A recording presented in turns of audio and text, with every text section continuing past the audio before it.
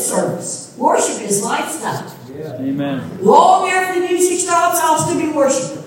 Why? He will still be God. Amen? Amen. That's why I'll still be worshiping. So worship team, you brought us into the presence of God. And let me tell you something. We have not worshipped until we respond to the presence of God. Worship is for Him. The Word is for me. Have you ever left the service, looked up, and said, God, did you get anything out of me being in church today? Yeah, I worship. So we're glad tonight that we've been able to worship. Amen? Amen. Now, I'm going to introduce myself to you before I preach. Have you ever heard people preach and you listen to them and you wonder how old they are? Wonder how much they weigh? Wonder if that's really their hair? Wonder if that's their teeth? Wonder if they're married? Wonder if they have any children?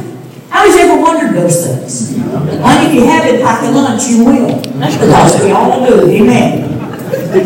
So I'm going to leave you with all those questions this evening. As of April the 10th, I was 80 years old. Now, I'm not surprised some of you thought I was older than that. I went to a facelift last year and they lifted it up and put it back down. There's not anything to work with. I weigh 110 pounds. Now, I gained weight. I only weighed 6 pounds and 10 ounces when I was born. I'm sure glad you gained weight. This is my hair. You can tell it has turned white. Now, I don't care what color it turns as long as it don't turn loose. You see, some folks look like they went to Walmart to get Head and Shoulders and came out with Mop and Glow. These are my teeth because I have the receipt for them. It belongs to me. Never like the stars. They come out every night. When I was in the hospital having our son, the evening nurse came in on her shift at 11. And I said to her, I'd like a cup of water. And she said, no, I'm going to bring you milk. It'll be better for your teeth. So I put my teeth in the milk. She being a nurse, I felt like she knew better than I did. The more the nurse comes in and says, what's in this milk? I said, my teeth. She said, then why would they be in the milk? I said, I don't know. The evening nurse said it would be better for them. The only difference I could tell, there's a little creamer than there was when I put them in there. I am 5'2" in height. My husband was 5'3 and a half. We went to trace our family tree and found out we didn't have one. It's just a stump. There's no tree to it. Thank God a limb has grown out of our stump.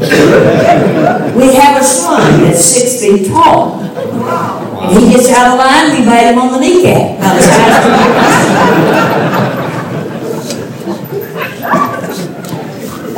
I was born and raised in the state of Kentucky. You can tell I have an accent. It's a Kentucky accent. Lady asked me one time, said, you were raised in Kentucky? I said, yes, ma'am. Racehorse country? I said, yes, ma'am.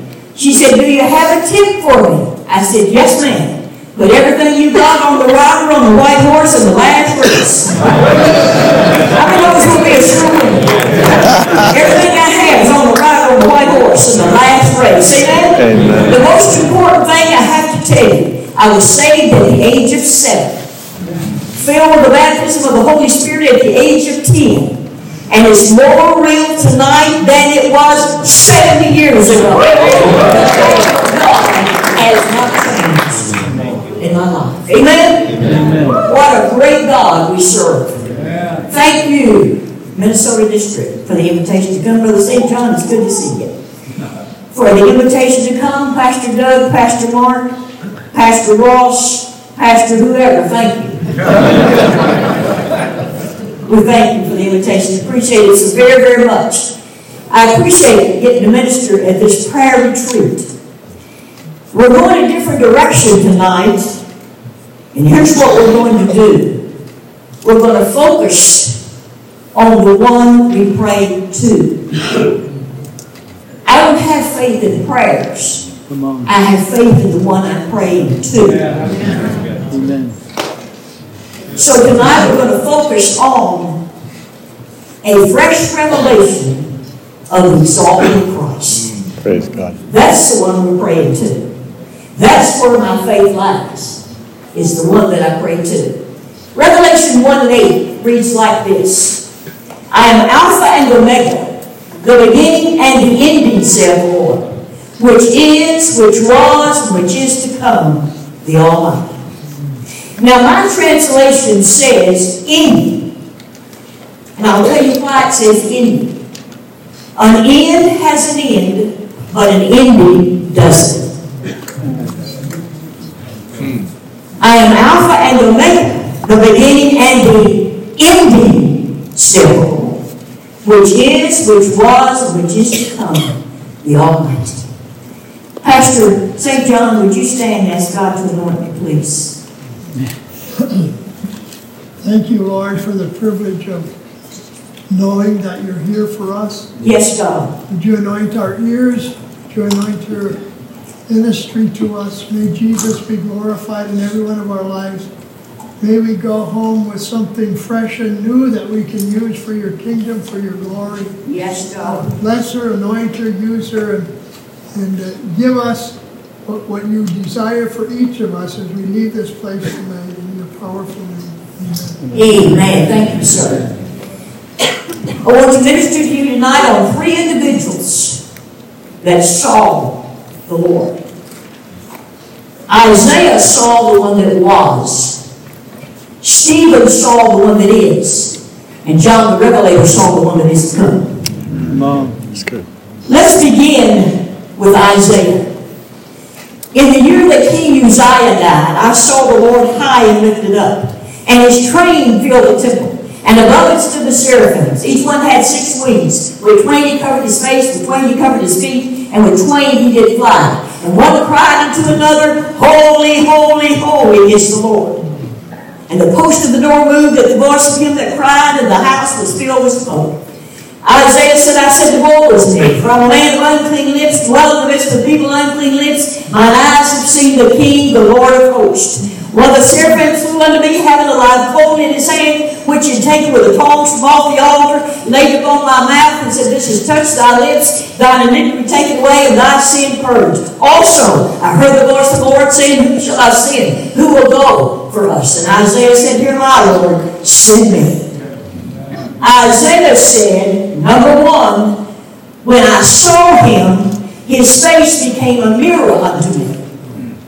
What happened? Conviction took over. I still believe in conviction. I still believe that God, the Holy Spirit, will convict us. Folks, people can draw a crowd, but only the Holy Spirit can draw people. So he said, when I saw him, conviction took over.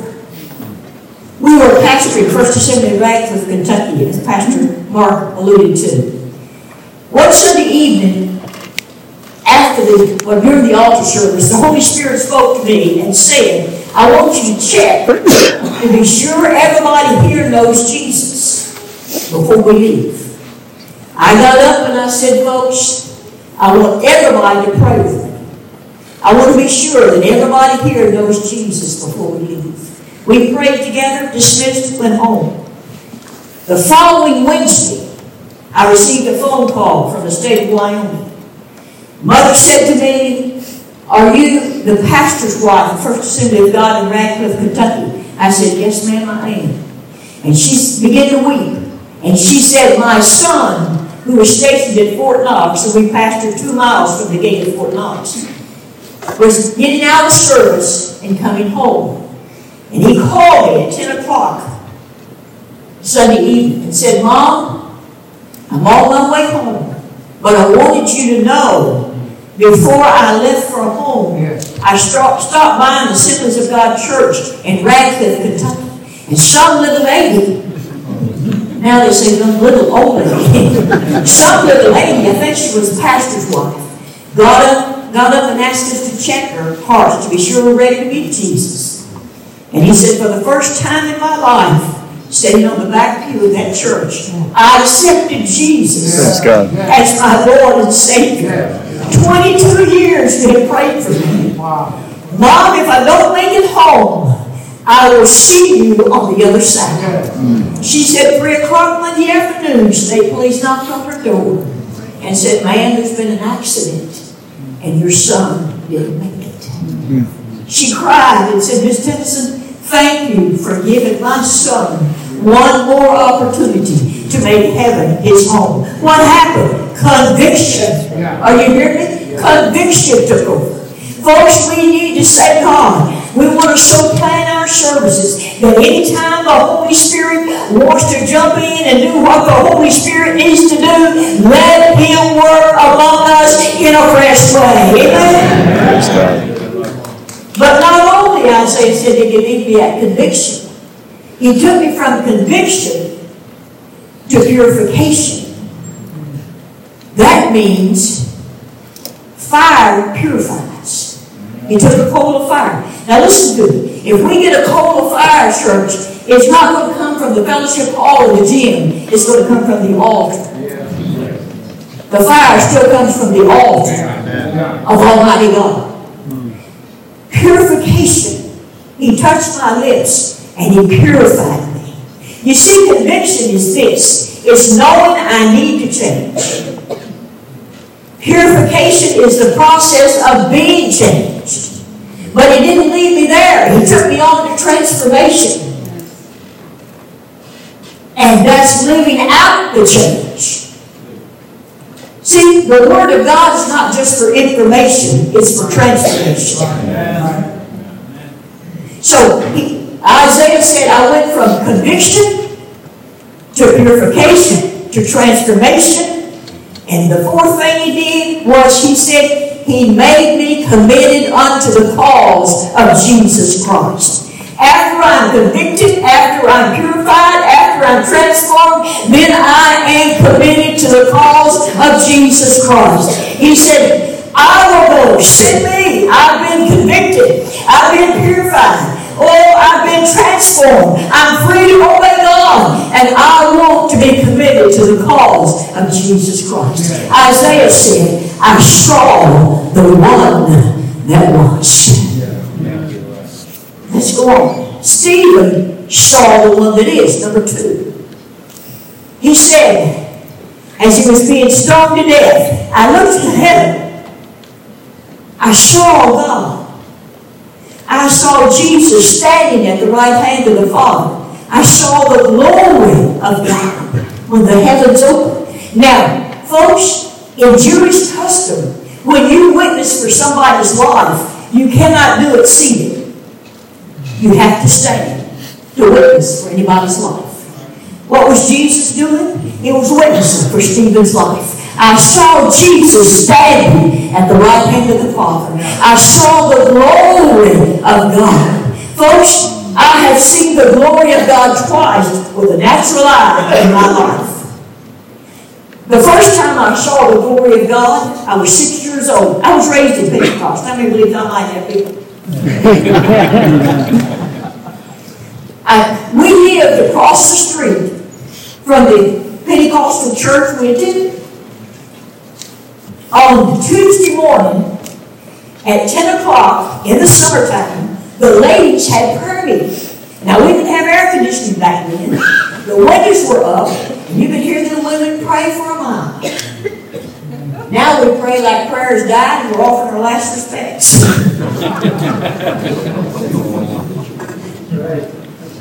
Now, my mother didn't always get to go to the prayer meeting. She had 4 children at home, 8 in them, and I was one of them. I'm sure I was enough to stay home for. I'm absolutely sure I was a hyperactive child. They didn't know it, but I'm sure I was. One Tuesday morning, my mother was at the clothesline hanging up clothes. Now, for you younger people, a clothesline is a pole on this end. There's a pole on this end, And there's wires stretched between the two poles. And there's little wooden pegs, and they're called clothespins. And you take the clothespins, and you hang the clothes on the line, and the wind and the air will dry the clothes. So my mother was at the clothesline hanging up clothes. Salesman came to the clothesline and said to my mother, "Excuse me, ma'am, what kind of institution is that across the street?" She said, "It's a church." He said, "What are they doing?" She said, "They're praying." He said, "Have you looked over there lately?" She said, "No, sir." He said, "There is a ball of fire that's going from one end of that building to the other, not touching the roof." He said, "I tried to get over there to check it out, and there's a force greater than myself that pushes me back. I can't get near the building." My mother ran in the house, and she said, "Children, I want you to look out the window. I want you to see the glory of God at least once in your life." I looked out that window, and that ball of fire was going back and forth across that building, not touching the roof. That morning, they carried a lady out on a stretcher. She had been given 3 weeks to live. She was dying with a lung disease called tuberculosis. And they'd given her 3 weeks to live. Honey, they carried her in, and she walked out and still alive today. Hallelujah! Saw the glory of God. How many is hungry for the glory of God? Are you hungry? God, show us your glory. Show us your glory in a fresh way. God, we're tired of going through the motion. I'm not saying emotion, I'm saying motion. How many knows I can clap my hands without thinking? I can lift my hands without thinking. But that doesn't mean I'm worshiping. But when I see Him for who He really is, and what He wants to do in my life, then I begin to clap my hands and lift my hands. Then I begin to worship. The second time I experienced the glory of God, Pastor Mark alluded to this a few minutes ago, the tragedy that we suffered. Anybody here, how many of you know what I'm talking about when I say that? How many does not know? Let me explain to you real quickly. In 1988, our youth group returning from an outing, Kings Island, Ohio. On their way home at 11 o'clock in the evening, encountered a drunken driver going the wrong way on the interstate. Now I call this, it's not an accident, it's a tragedy. It's not an accident when people drink and drive.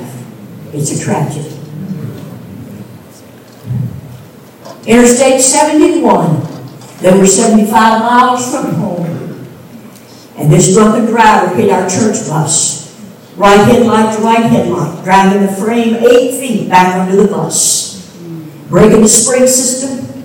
The spring system flew into the gas tank and they fueled up about 20 minutes before the tragedy.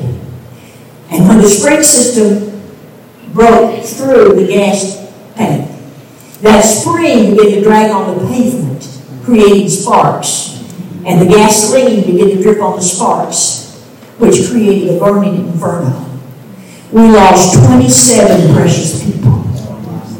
We lost 24 young people and 3 staff members. Our associate pastor, our youth pastor, and our youth choir director, and 24 young people. Our son was on the bus. He got off 2 minutes before it exploded. Folks, our church went through a horrible period of grief.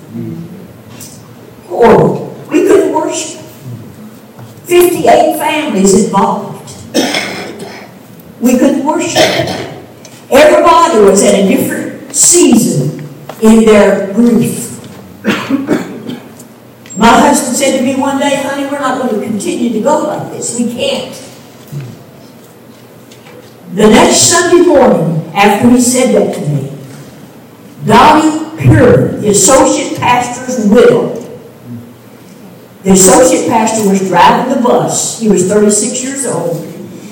He left a 34-year-old wife, a 14-year-old daughter that was burned over 65% of her body and lived. a 12-year-old son, and an 8-year-old daughter. She had to stay in the hospital many months with this 8-year-old daughter. I mean, a 14-year-old daughter that was burned so badly. The first Sunday she was able to return to church after the tragedy. She walked up on the platform and singing our praise team. And we began to sing that song, Hallelujah, praise the Lamb. My heart sings your praise again. And she said, God, I can't sing that song.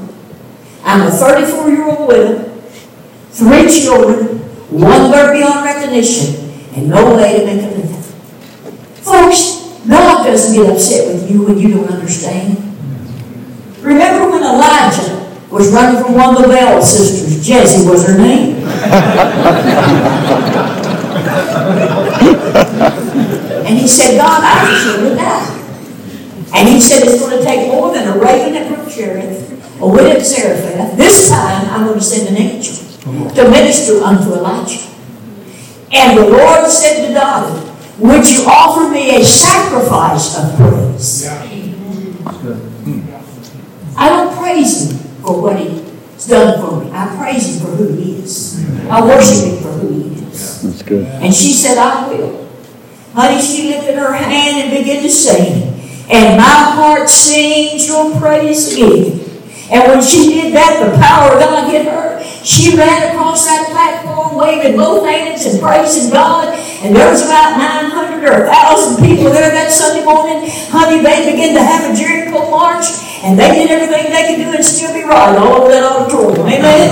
Oh, what did I say? At 11:30, there was a glory cloud that came into the church. Hung halfway down. You couldn't see the ceiling from one end to the other.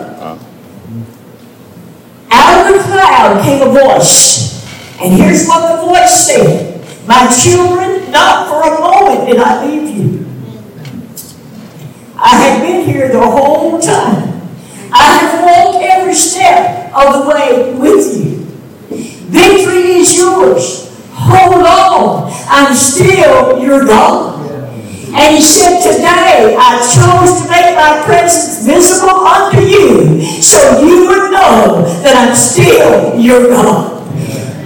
Church, those precious people stood from 11:30 Sunday morning until 4 o'clock Sunday afternoon worshiping God under a glory cloud. When that cloud lifted, when dismissed and went home, and never again were we bothered by that spirit of grief and bereavement. Wow. Had been broken through the obedience of one. Are you hearing me? Stephen said, I saw the glory of God. Folks, we've got a generation that needs to see the power of God. We've got a generation that needs to see the glory of God. I want my grandson to know the glory of God. I want him to know the power of God.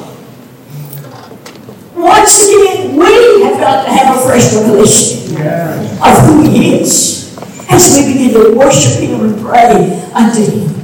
Let's look at who he is. He's incomparable in his person. Never has one lived or ever will live you can compare him to. He's not one of a kind. He's the only one of the only kind. I'm one of a kind, thank God. But he's the only one of the only kind. Folks, he's God and he's man. Martha said at the tomb of Lazarus, Jesus said to Martha, thy brother shall rise again. And she said, I know he'll rise again on the last day of the resurrection. And Jesus said, I'm the resurrection and the life. Folks, it's not something we celebrate once a year. It's somebody I celebrate every day of the year. I'm the resurrection and the life. Martha, if you can't trust in my time, then trust in my character. I'm getting ready to show you my divinity. Mary said, Jesus, if you'd have been here, my brother would not have died. He responded by weeping. How many know she's God and man? Unto Martha, he revealed his divinity. Unto Mary, he revealed his humanity. Unto the crowd, they said, If he had been here, couldn't something have happened? Unto the crowd he revealed his glory. He said, Lazarus, come forth. First, we need to get in our spirit. He's incomparable in his person. Never has one lived or ever will live like Jesus Christ, the Son of the living God. And you may say to me, well, what can he do? Well, he can take a ball of wood and make man. He can take a sign and make a rainbow. He can take emancipator out of the river Nile. He can take a shepherd's staff and make a snake. He made a freeway out of the Red Sea. Oh, he made an army out of dry bones. He made a preacher out of a donkey after human beings would probably agree. He made an elevator out of a whirlwind. He made a taxi out of a whale. He made a banquet out of a sponge. He made wine out of water. He made a taxter out of a fish. He made the blind to see, the lame to walk, the deaf to hear, the Yeshua blood son. He made a fruit out of dough. He made a church out of it. Oh, sound good with that.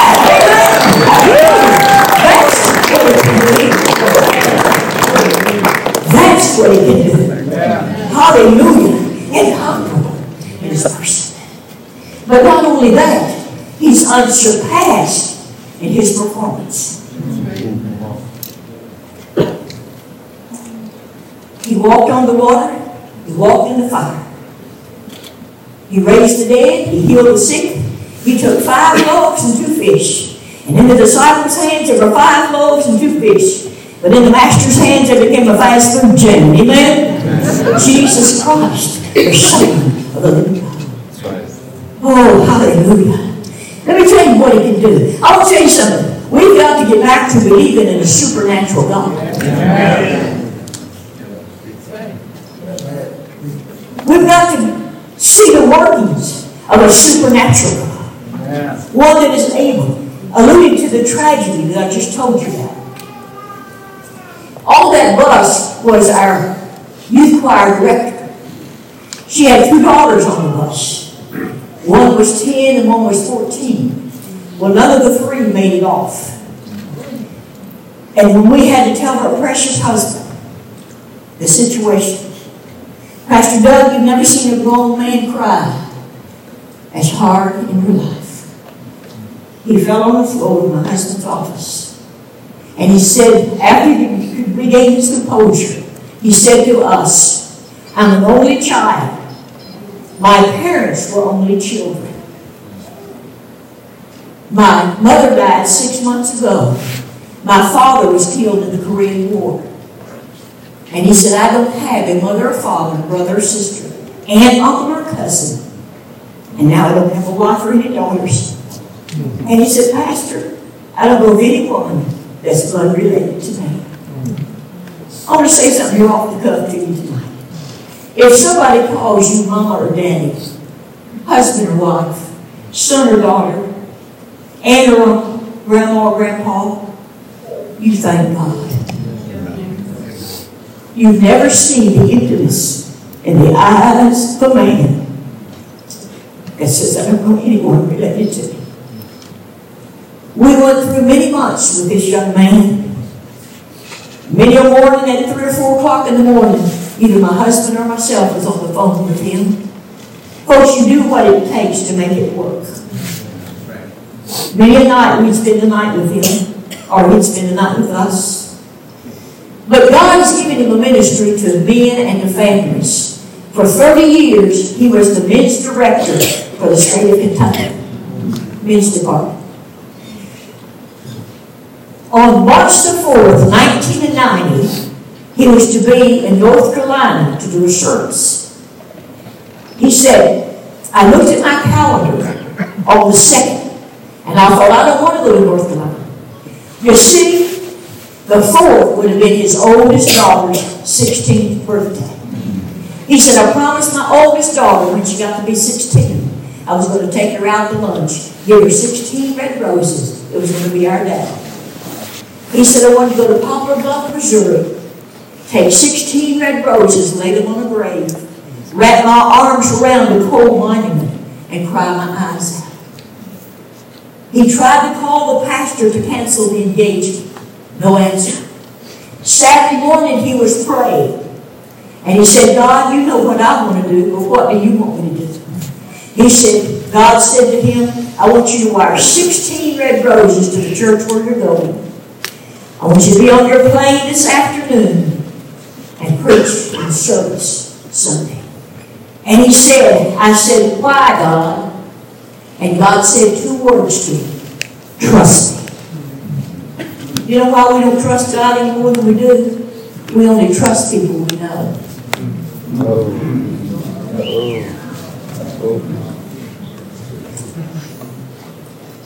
When I first started dating my husband, he would take me through the door, first 6, 7, 8 months, Pastor Ross, stick out his hand and say, I sure enjoyed the fellowship.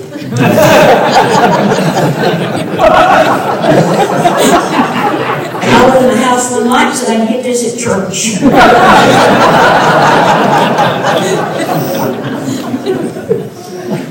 Fellowship. Let's do it. Through fellowship, I got to know him. How many's followed me? After I got to know him, I promise you, 52 years, there was not a person on this earth that I trusted any more than my husband. He was a man of God. He was a man of integrity. Never lied to me. Always faithful to me. How did I arrive at that trust? It began with fellowship. The more I fellowship God, the more I'm going to know God. And the more I know God, the more I'm going to trust God. Amen. How many's following me? That's good. God said, trust me. He said, I wired 16 red roses to the church where I was going. Pastor picked him up at the airport and said, Lee, we received 16 red roses for the church today. What are they for? He said, Pastor, I don't know. Just trust God and trust me. Sunday morning, the Lord said to him, there's going to be a special young lady there today, and I want you to give her those 16 red roses. I'll let you know who she is. He said, I went into the youth Sunday school class, no one in there witnessed to my spirit. Walked into the worship service, said to the youth pastor, if another young lady walks in here, tell me her name. He said in the middle of the worship service, a young lady walked down the aisle, sat on the front pew, and the Lord said to him, that's her. I want you to follow where I am. Unsurpassed in his performance. That's where we are. And he said, her name is Missy. Lisa, when I got up to minister, I said, folks, today would have been my oldest daughter's 16th birthday. I promised her 16 red roses, take her out to lunch. Wanted to go to Poplar Bluff, Missouri. Take 16 red roses, lay them on a grave, wrap my arms around the coal monument and cry my eyes out. But the Lord told me to wire 16 red roses today to this church, yesterday to this church. And a few minutes ago, he told me to give them to Missy. He said, come up here, honey. You're going to be my daughter today. I'm going to give you these roses. I'd rather hug flesh and bone than I would a coal monument. I'm going to take you and the whole youth group out to lunch. He said that whole church broke down weeping. After the service, Missy came up to him and said, Mr. Williams, you don't know me. And of course he didn't. She said, 3 years ago, my mother dropped me off on the streets of Jacksonville, Florida. Never returned for me. I don't know who my father is. I never met him. 3 months ago, a lady evangelist from the Assemblies of God picked me up off the streets of Jacksonville, Florida, brought me to Teen Challenge here in North Carolina. I started attending this church, gave my heart to the Lord. Mr. Williams, I awakened today. Today is my 16th birthday. Oh my gosh. Wow. And she said, I said, God, I don't know where my mother is. I don't know who my father is. No one cares that I'm 16 today. Jesus, if you love me like they say you do, and you're who they say you are, every young lady would like to have 16 red roses for her birthday. When I go to church today, let someone give me 16 red roses. What am I telling you? The one that's unsurpassed in his performance took the hurting heart of a man in the state of Kentucky, sent that hurting heart to the state of North Carolina to let a 16-year-old girl know I am who they say that I am, and I love you like they say that I am. Amen. Praise God. That's right.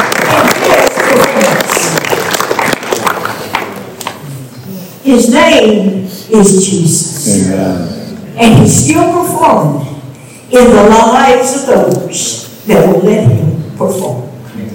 His name is Jesus. Let me give you another testimony. Unsurpassed in His performance. When our son was born, he died 4 times the day he was born. He had what they call hyaline membrane disease. That's where the lung completely fills up with fluid and you drown in your own fluid. And the doctor said to my husband, "Sir, your baby's heart has stopped 4 times. If it stops again, we're going to let him go. Because the oxygen has been cut off to his brain over 5 minutes. And your son has severe brain damage. Your son will never walk or talk, see or hear. He'll be a vegetable if he lives." Folks, that's what they said. But Jesus didn't say that. But Jesus didn't say that. My husband said, he was, of course, intensive care, the baby was, and said I'd go there and stand and looking at him in the incubator and pray in the Spirit, "Come on, son. You're a promise to your mother and me. Come on, son. You're going to make it." And he said, looked like every breath would be his last one. We were pastoring in the state of Kentucky, Arlington, Kentucky. As far west as you can go in Kentucky without dropping off in the Mississippi River. Some of the folks came up from the church where we were pastoring on Sunday afternoon to see our baby. My husband had a retired minister filling in for him, so he was there at the hospital with the baby and me. They went back and said to the retired minister, "Brother Cox, if a miracle doesn't take place, the pastor's baby's not going to make it." And that precious brother said, "I'm not going to preach. I want everybody in this altar. I don't want anybody to get up until they pray through." Now that's a cliche we don't hear much anymore in church, but it still works. What is praying through? I'm going to tell you what it is. It's praying until you touch heaven, but you don't get up until heaven touches you.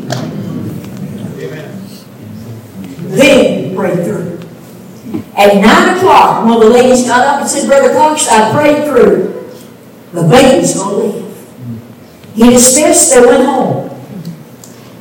My pediatrician came in the next morning and said, "Miss Tennyson, at 9 o'clock last night, the nursery called and said, Dr. Stryker, the Tennyson's baby's lungs is as clear as a bell. He's wanting something to eat. What are we going to do with him?" Said, "Feed him." Said, "If your baby took 8 ounces without stopping." You can tell he still hadn't stopped.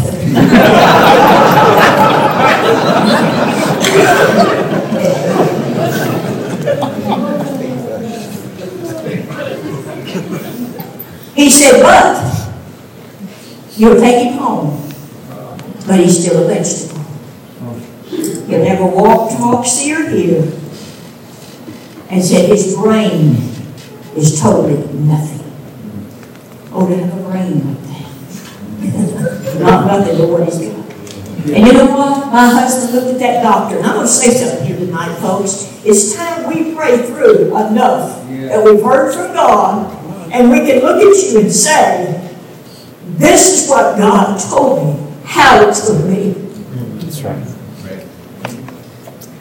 My husband, Pastor Joe, looked at that doctor, and he said, "Doc, God doesn't do a halfway job. The God that healed our baby's lungs has healed our baby's brain." He said, "I promise you, our baby will be sharp." Our baby graduated from high school at the top of his class and preached his high school graduation. He graduated from Evangel University and preached that graduation. He graduated, what's it, summa cum laude? Somebody said I graduated old laude.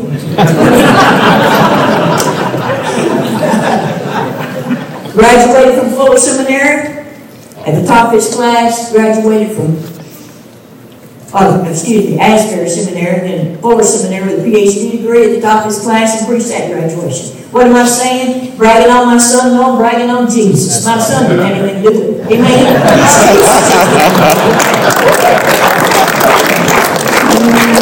I'm bragging on Jesus tonight. Church is unsurpassed for His performance. Amen. Praise God. That's right. Let's get back to believing in the power of a supernatural God. Let's get back to believing when we pray that something's going to happen, and I can look at you and say, I prayed through, and this is what God told me. And as the Apostle Paul said, I believe it's going to be just as He told me. Amen? Let's get back to hearing from God. Taking time to hear from God and say, this is what God said. And I believe it's going to be just as He told me. Not only is He incomparable in His person, the one that is, unsurpassed in His performance, but He's omnipotent in His pronouncements. When He speaks, it will be so. Used to be an old bumper sticker years ago people had on their car. I know what they're saying, but it's not true, so don't put it on your car. Jesus said it, I believe it, and it's so. No, Jesus said it, and it's so. Yeah, that's right. Yeah. Whether I believe it or not, it's still so. That's right. I don't know if she's coming again, whether I believe it or not. That's right. I don't have to believe it for it to be so. It's still so. Omnipotent His pronouncements. You know, there's people that have powerful pronouncements in their realm of control. A doctor has a powerful pronouncement in the hospital, but not in the courtroom. A judge has a powerful pronouncement in the courtroom, but not in the hospital. A policeman has a powerful pronouncement on the highway, but not from the pulpit. A preacher has a powerful pronouncement from the pulpit, but not on the highway. But the one I'm telling you about is all-encompassing in His pronouncements. When He speaks, it will be so. Amen? He said to the lame man, take up thy bed and walk. He put a flicker in the blind man's eye. He put vibration of sound in the deaf man's ear. He said to the thief on the cross, they shall not be with me in paradise. He said to the sinner, thy sin be forgiven thee. Folks, when He speaks, it will be so. Amen. Omnipotent in His pronouncements. Let me tell you about Mr. Williams again.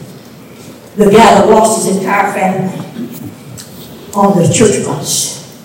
As I said, went through many months of depression. One day, the Lord spoke in my heart and just said, have him over for lunch today. So I called him and he was over the hospital in Fort Knox, Kentucky. And I said, Lee, my husband's coming home from the church office at 12 noon, and I want you to come have lunch with us. He said, I'll be there. Walked into the living room, sit down there in a chair, begin to sob. And I said, son, what's wrong? He said, I just broke the last tie that I had with my family today. Our little dog that we'd had for 17 years had to have her put to sleep this morning. The doctor said, Mr. Williams, she's grieving herself to death over the girls. She'll never eat again. And he said, Sister Tennyson, I thought the worst day of my life was when I landed in Vietnam. When he said the worst day of my life was when I walked into a funeral home in Poplar Bluff, Missouri. 3 white caskets. Funeral director said to me, Mr. Williams, according to dental records, they could not be identified except through dental records. It was incineration. This is your wife. This is your 10-year-old. This is your 14-year-old. He said, I laid my body across 3 white caskets. Cried out every tear I ever had, I think, in my body. And he said, now, my little dog's gone. And he looked at me and said these words, I'm not going to make it. Pastor Mark, when he looked at me and said that, something rose up in me. Church, it's time something rises up in us. Yeah. It's time when we have a prayer line, something happens. That's right. Yeah. That means hear me. Yeah. Don't go back like they came. God moves, something happens. That's right. Yeah. Something rose up in me. Are we going to let this man die? You know, there's no statement that goes around, I don't like it, you'll think of me every time you say it. But it is what it is. How many's ever heard of it? No, it's what God says it is. It's not it is what it is, it's what God says it is. And we had lunch, had prayer. And I said, God, if somebody doesn't get a hold of you, it's not going to make it. And God said to me, how about you get a hold of it? I mean, it was really the best somebody there is. I won't tell you what, I shut myself in a room and I prayed until I prayed through. And the Lord spoke, and here's what He said. He's omnipotent in His pronouncements. I promise you, Lee Williams will be happy again one day. He's omnipotent in His pronouncements. When he got home from work, he called me. And I said, son, I heard from the Lord today. And he said, you'll be happy again one day. And he said, that's all I've got to hold on to. I said, son, when God makes you a promise, you can take it to the bank. That was in September. In November, he came to me and said, I want to ask Dottie out for coffee. Now, Dottie was the associate pastor's widow. What do you think? I said, I think it's too soon. She's not over John yet. She still has her 3 children. You don't have anybody. Don't mess it up.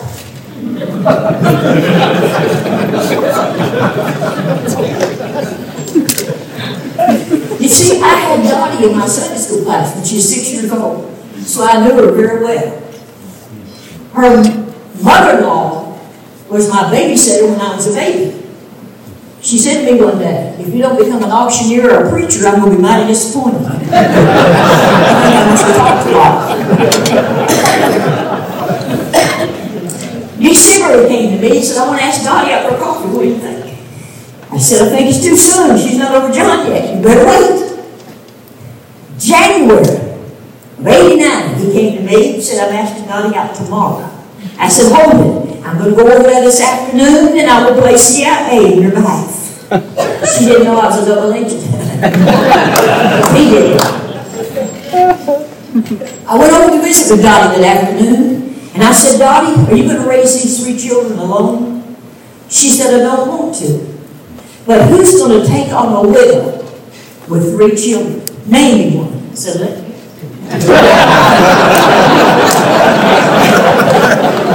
Give me a minute to think.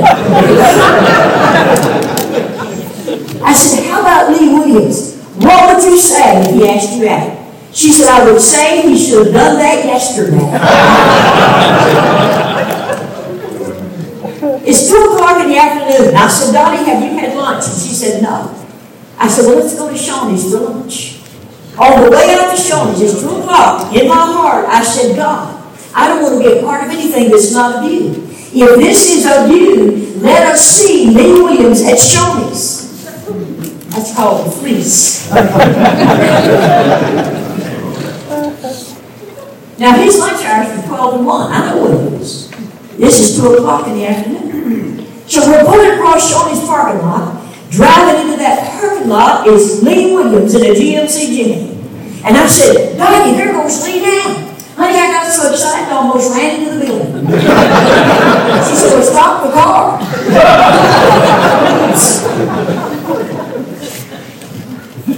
Got out, went in. I said, Lee, what are you doing here this time of day? I knew what he was doing there, everyone treated.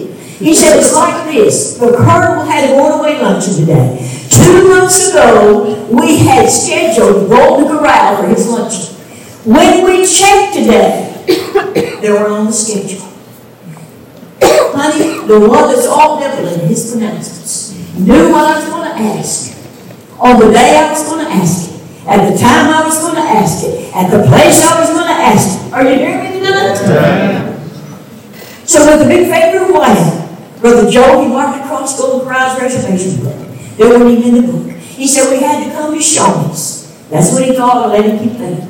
He said we had to come to Shawnee's.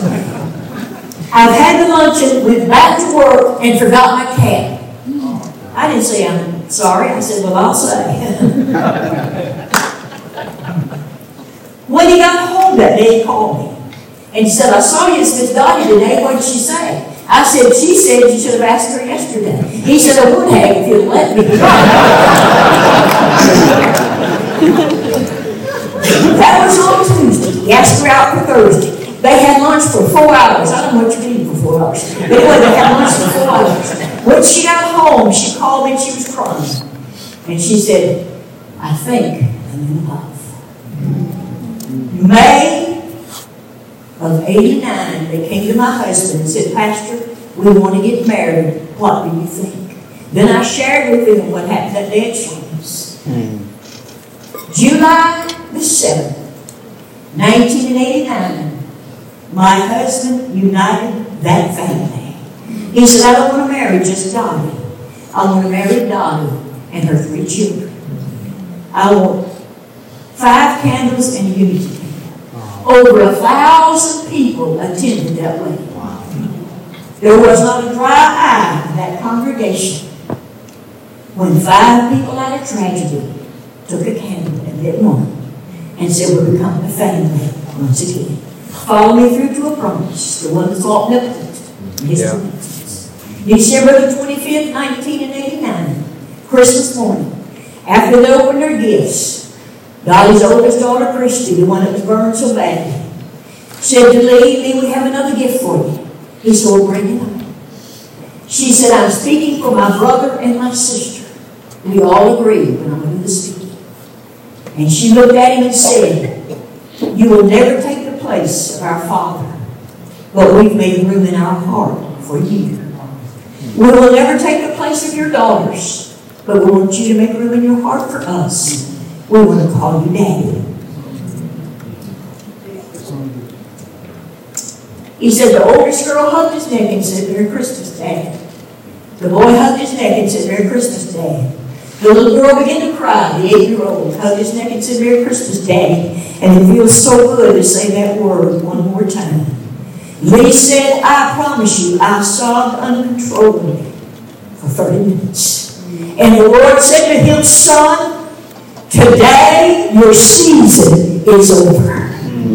The promise I made you has come to pass today. Somebody loves you and you belong unto somebody. Amen? What am I saying? The one that's all omnipotent in his pronouncements. When he speaks, it will be so.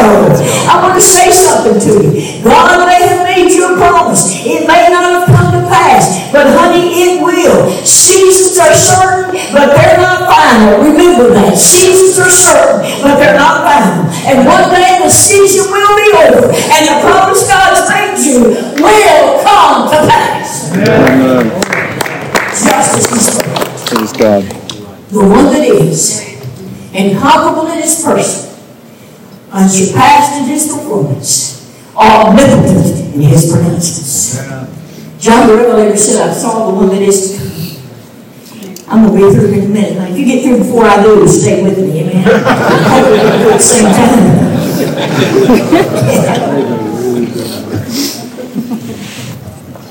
He said, in the midst of the 7 candlesticks, I saw one like unto the Son of Man, clothed in the garment down to the foot, girded about his paps as gold girdle. His head and hair white like wool, as white as the snow. His eyes were as a flame of fire. His feet looked like a fine brass that had been burned in a furnace. His voice was the sound of many waters. In his right hand he held 7 stars. His countenance shone as the sun shineth in the street. And when I saw him, I fell at his feet as dead. He laid his right hand upon me and said, Fear not, I'm the first and the last. I'm he that liveth, and was dead and alive forevermore, and had the keys of death and of hell. Folks, we get so worried about what the enemy's going to do, and he doesn't even have the keys to his own home.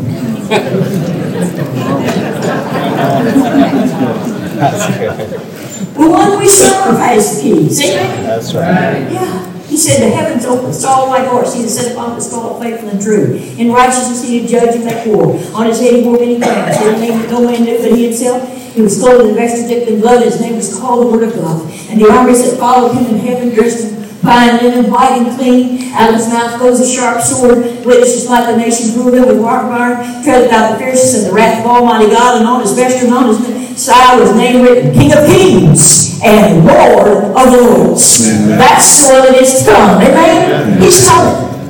He's coming. Praise God. He came the first time through a woman and no one saw him. He's coming the second time through clouds and every eye shall behold him. He came the first time in poverty and to a stable. He's coming the second time in power and in glory. He came the first time to die. He's coming the second time to raise the dead. He came the first time, the nation where he was born, the King of the Jews. He's coming the second time as King of Kings and Lord of Lords. He came the first time as Lamb. He's coming the second time as Lion of the tribe of Judah. Oh, he came the first time in meekness. He's coming the second time in majesty. He came the first time with an escort of angels. He's coming the second time with 10,000 of his saints. Amen. Hallelujah. How many wants to be Lord? He's coming. Oh, hallelujah. Isaiah said of Saul, the one that was. Stephen said of Saul, the one that is. John the Revelator said of Saul, the one that is to come. I'm going to finish up with this. I promise. I want to make the rapture. Amen. Let me water my teeth here.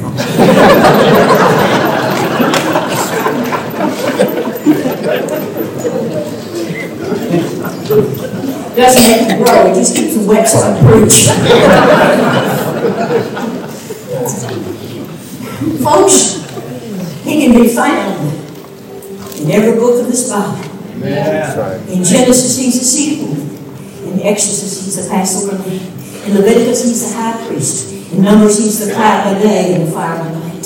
Deuteronomy, he's the prophet like unto Moses. In Joshua, he's captain of my salvation. In Judges, he's lawgiver.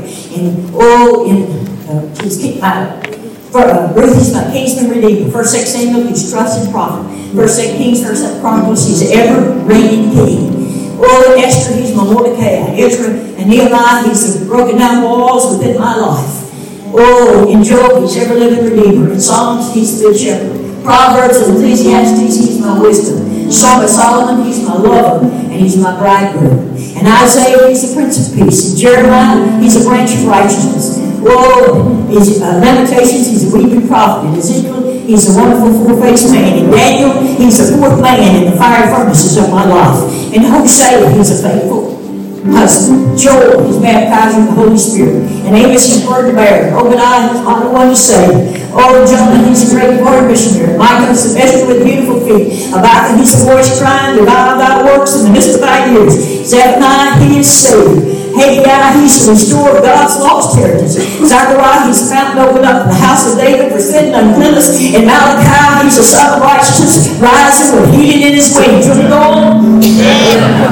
Matthew, he's the Messiah. Mark, he's wonder worker. Luke, he's son of man. John, he's son of God. Acts, he's the fire from heaven. Romans, he's justified. 1 Corinthians, he's sanctified. Galatians, he's the redeemer from the curse of the law. Ephesians, Christ and search for riches. Oh, in Philippians, he's the God who supplies all my needs. In Colossians, he's the fullness of God bodily. 1 Thessalonians, he's soon coming king. 1 Timothy, he's mediator between God and man. In Titus, he's a faithful pastor. In Philemon, he's a friend that's to closer than a brother. In Hebrews, he's the blood of the everlasting covenant. In James, he's the great physician. Oh, in 1 Peter, he's chief shepherd. 1 John, he's God. In Jude, he's the Savior coming with 10,000 other saints. In Revelation, he's King of Kings. And he's Lord of Lords.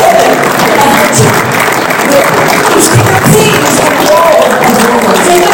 That's who he is.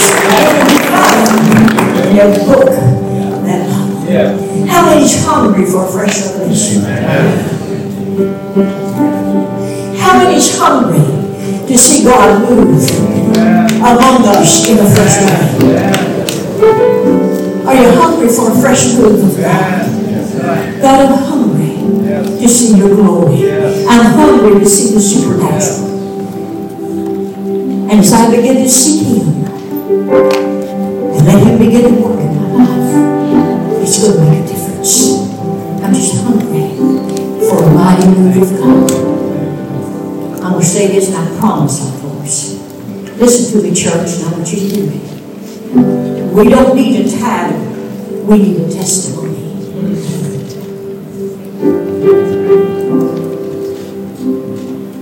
We need a testimony. A title in our churches. First Assembly, Calvary Assembly, whatever the title is, that's a title. But when folks get inside that building, they need to see some testimony set that the power of God is working in them. Pastor Fred told me this many years ago. pastored a small church in a small town. One Sunday morning, a young lady came up to him and said, Pastor, there's a young lady outside of town that's a friend of mine. She's 25 years old, dying of cancer. Her husband has left her. He can't take the pressure. She has a 5-year-old son and a 3-year-old daughter. The 5-year-old son is trying to take care of his mother, himself, and 3-year-old sister. Will you go pray with her? And he said, I promised her I would. He said, Monday morning, I made my way outside of town, knocked on the door of the little home. 5-year-old boy came to the door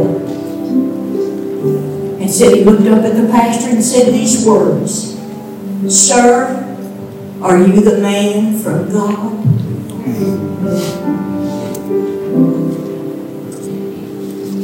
Pastor said I didn't have the heart to give him my title. He didn't care if I was reverend, if I was pastor, if I was preacher. He wasn't more than that. Are you the man from God, sir? And he said, yes, son, I am. The little boy began to weep. And here's what he said. Sir, please come in. My mother's friend said, when the man from God gets there, everything's going to change. Sink in a minute. When the man from God arrives, everything's going to change. He said, I walked into that living room, Mother so bravely ill.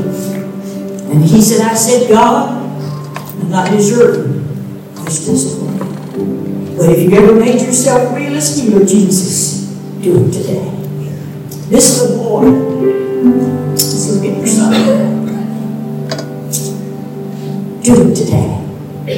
He said, I laid my hands upon that mother. God instantly healed that mother that day. She got up, ministered to her family, said, I led her to Jesus. Said they started attending the church where he pastored.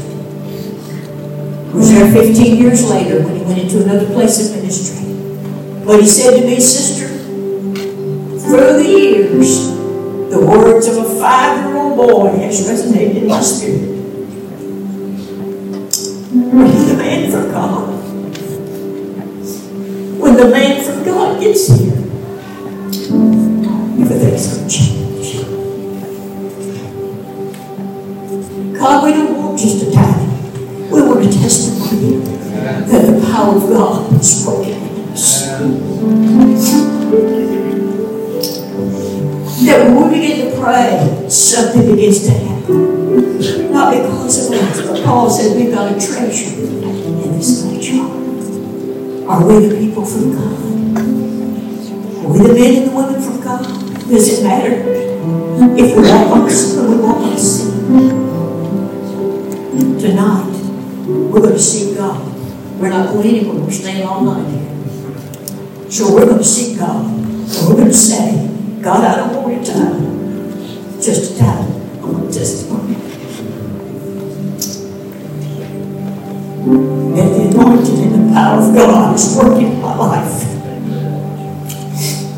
Let me tell you something, folks. When God begins to move like He wants to in your churches, you'll have to be your God. He'll be there. Give us a fresh move of God. Give us a fresh move. And it depends on the leadership that we have a fresh move. Brother, would you sing?